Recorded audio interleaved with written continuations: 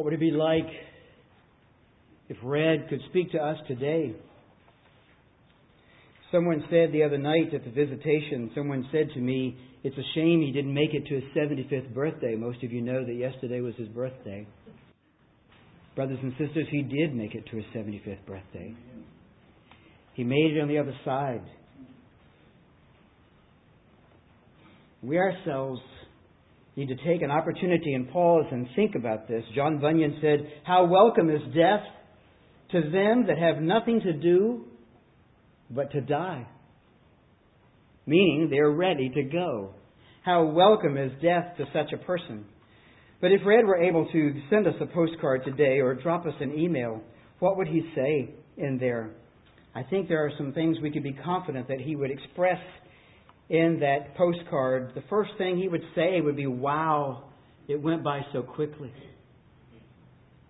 75 years, and it went by quickly.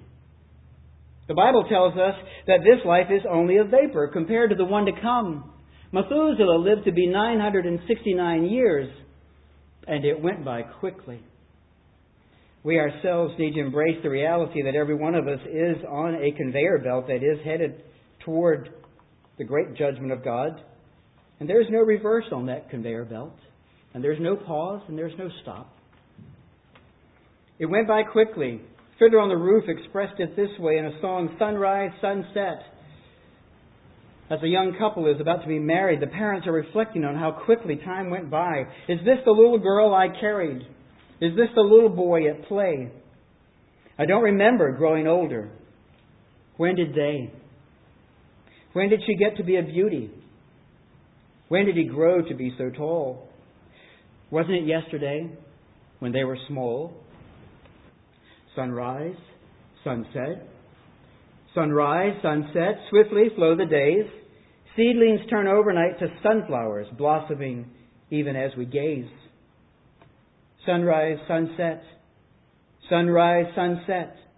Swiftly fly the years, one season following another, laden with happiness and tears. And today we find ourselves with much happiness and much tear as we consider the departure of our brother Red. But it did go by quickly, and it will go by quickly for you. We have young grandsons and granddaughters that are here today, and others that are still in school. And when you're young, you think, well, it won't go by quickly, but it will. And when you're older, you know better. If you're here this day and you're 40 or 50, or perhaps you're here today and you're 60, the remaining time you have will go by very quickly.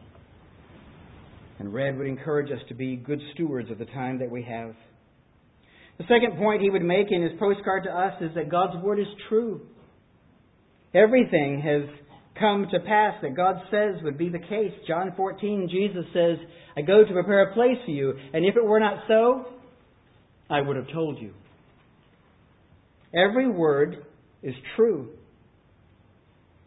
In the reading today in the Gospel of John, the Lord Christ was speaking to Nicodemus.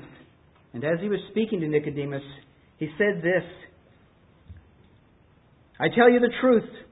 We speak of what we know and testify of what we have seen, and you do not accept our testimony. If I told you earthly things and you do not believe, how will you believe if I tell you heavenly things? The Lord Christ had been there, and he knew what was on the other side. I tell you the truth, he says again and again and again in the Gospel of John.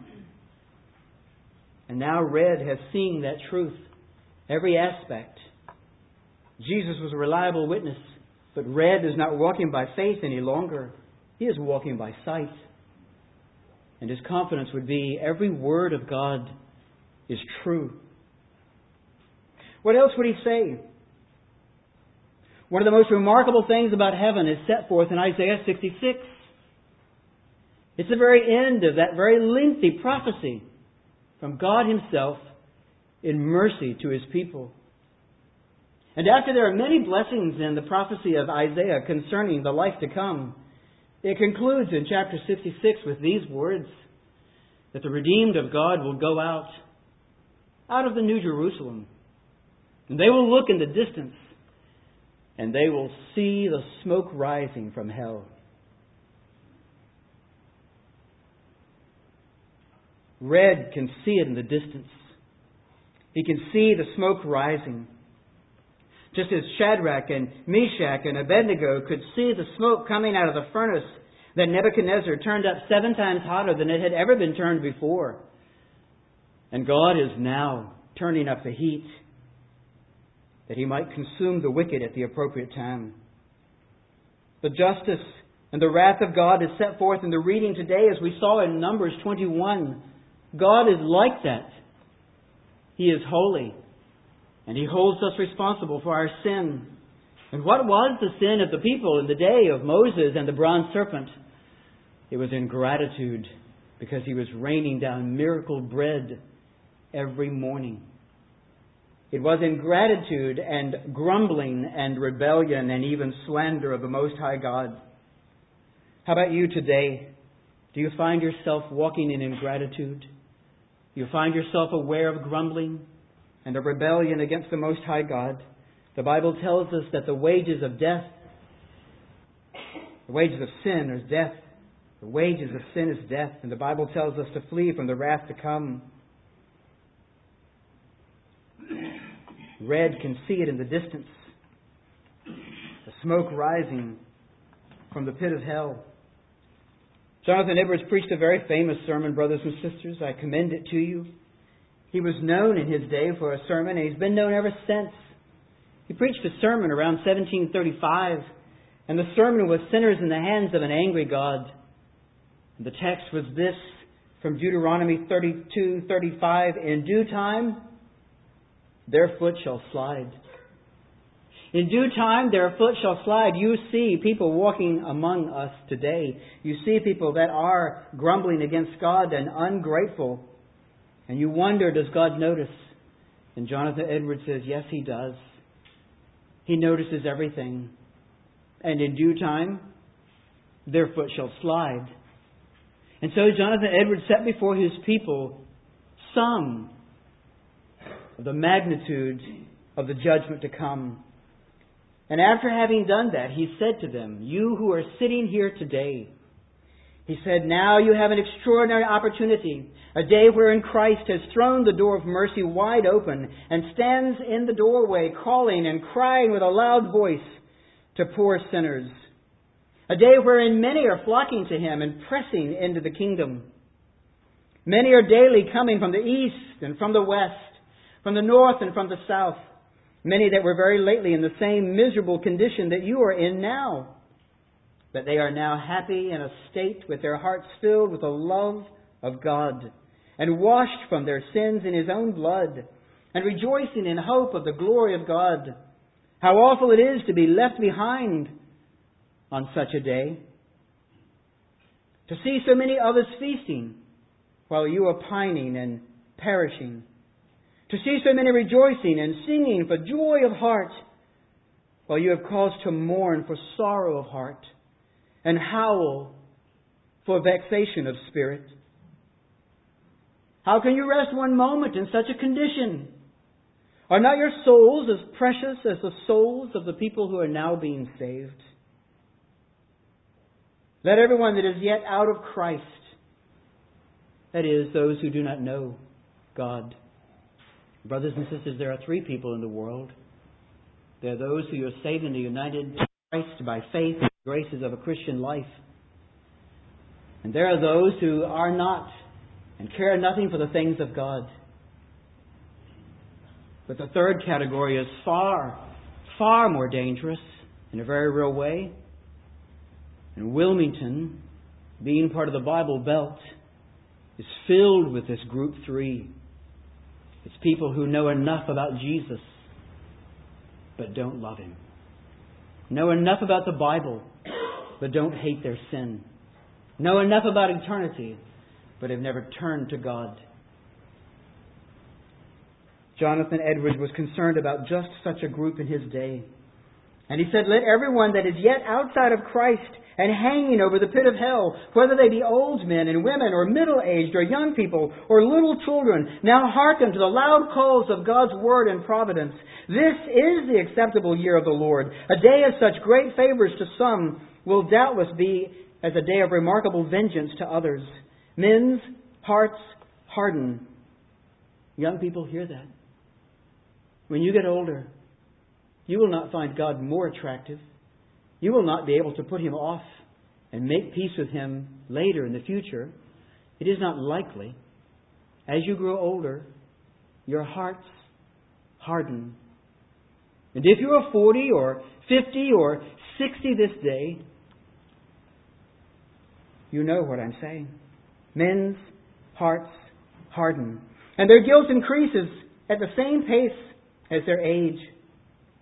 If they neglect their souls, and there will never be so great a danger as anyone who is blind in his heart and blind in his mind. God seems now to be hastily gathering in all parts of adult persons that ever shall be saved. What a remarkable statement. And then he ends with this. Therefore let everyone that is outside of Christ now awake and flee the wrath to come. The wrath of Almighty God is now undoubtedly hanging over a great part of this congregation. Can you imagine that? Jonathan Edwards preached for 26 years to the same congregation. And after preaching for 26 years to a congregation of about 800 people, he said the wrath of Almighty God is now undoubtedly hanging over a great part of this congregation. Let everyone fly out of Sodom. Haste and escape for your lives. Look not behind you. Escape to the mountain, lest you be consumed. In due time, brothers and sisters, their foot shall slide. And there are many right now in hell who would give anything and everything to be seated here at this funeral and to hear the good news that this most just and most holy, wrath-filled God has made a way of escape in the person of His Christ. What else might Red say? He would say the Lord Christ is the only way. He'd say, I haven't run into Buddha. Haven't seen Confucius. No sign of Mohammed or Aristotle. The Lord Christ is the only way. Jesus said, I am the way, the truth, and the life. No man comes to the Father but by me. The Apostle Paul said, there's no other name under heaven given among men by which we must be saved. And you can reason it yourself, for no other religion, brothers and sisters, deals with your sin debt. No other religion deals with your sin debt. But the Lord Christ comes as a willing substitute and lays down His life willingly for those who would put their trust in Him. And so our sins are transferred to Him, and He dies in our place. His righteousness is transferred to us by faith, and we go forward walking and leaping and praising God. Brothers and sisters, everyone here will stand before God, and He will say to you, why should I let you? What would you say to Him? Many would say, I've tried to live a good life. I spoke to someone recently on the shores of Riceville Beach, and I asked him that question, a young couple. They were probably 30 years old. And I said, what would you say to God when you stand at the end of your life and He says to you, why should I let you into my kingdom? They said, well, we've tried to live a good life. We've tried to do the right thing. We're trying to raise up good children. And I said, well, congratulations. You'd make a very good Muslim. That's a Muslim answer. That you're hoping that your good works will outweigh your sin. As if somehow your good works could pay for your sin. For each of us here, we need to be reminded that we are much worse than we think, and God is much holier than we can imagine. And our good works couldn't begin to atone for our sin. Only Christ can pay the penalty for our sin. And as He does, we go free in the righteousness of Christ. So God is just. when He let sinners into heaven for their sin been paid for. Dr. Kennedy used to tell a story of two caterpillars walking along. Two caterpillars bumbling along very, very slowly. And as they're walking along and chatting in the afternoon sun, a beautiful butterfly sweeps over them and dive bombs them a few times. One says to the other, "You'd never get me up in one of those things." What else might Red say? Red would say heaven is indescribable. It's vastly different than I ever imagined or could begin to describe to you. The radical transformation of the people of God as we enter through death into the threshold of eternal life in the favorable presence of God is difficult to communicate. And yet, the Scriptures tell us again and again and again that we should feed upon this in our hearts and meditate on it. And the illustration that the Apostle Paul gives us in 1 Corinthians 15 is that when you plant something, what grows up doesn't look like what you planted. Plant a seed, and the bush or the tree doesn't look like the seed itself. It's far grander than what you put in the ground. And so Red would say to us today how different the glory of God is, and the glory of His saints, and the glory of His angels than he ever were able to imagine in this life. Pilgrim's Progress describes the transfer of a Christian over to the River Jordan and to the celestial city. And all that John Bunyan can say is that as they opened the gates, I looked in and I saw the people rejoicing, and I wish I were among them. I wished I were among them. Finally, what would Red say? He would say this. He would say, not everyone is here that I thought might be here. Not everyone is here that I thought might be here. People he knew in this life that gave some tip of the hat, some benign smile when the name of the Lord Christ was mentioned. But as He's looked for them in heaven, He has not seen them. For indeed, that third group is described by the Lord Christ Himself in the Matthew Gospel, chapter 7, of the goats and the sheep. And Christ turns to the goats, the ones who called Him by name, Lord, Lord. And He says, depart from me, I never knew you. How would you know, friends, family, brothers and sisters, how would you know in this life what to expect in the life to come? The Gospel sets forth in the Bible three things. We must understand the Gospel with our heads. We must love it with our hearts. And we must seek to walk in God's ways by the power of the Holy Spirit with our hands and with our lips. Finally, Red would say this, having a wonderful time. Wish you were here. Brothers and sisters, we are on this day at the threshold, the very portal of heaven. We did begin our gathering this afternoon with a most sober reminder that for some in this room, it will be as close to heaven as you will ever get. John Angel James, a preacher in England in the 1800s, wrote a book called A Christian Father's Present to His Children. And in that book, he concluded with a last chapter entitled The Blessed Occasion of the Joyful Reunion of a Pious Family in Heaven. He wrote giving his sons great advice and his daughters exhortation that they would follow in the footsteps of their father and mother, that they would love the Lord Christ and hate their sin and seek to be pressing into the kingdom through the merits and blood of Christ. And he concluded in that chapter to his children saying, your mother and I will be in heaven. Make every effort to join us. Red would say to Bob and to Kent, and to their wives and children and grandchildren, Red would say, your mother and I will be in heaven. Make every effort to join us.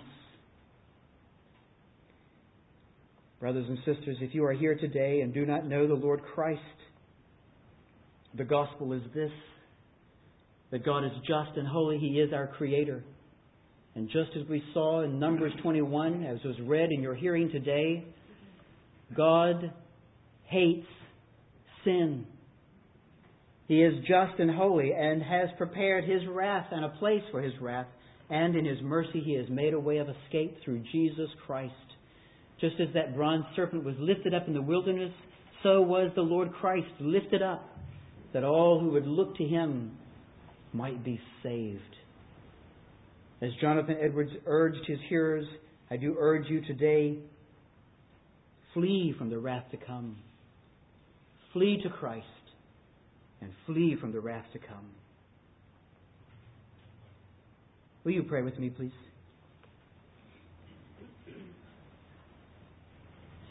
Our great God and Father, and the Judge of all the earth, we do this day praise You once again in Your goodness and in Your mercy. We do praise You this day for a life well lived in Your servant Red.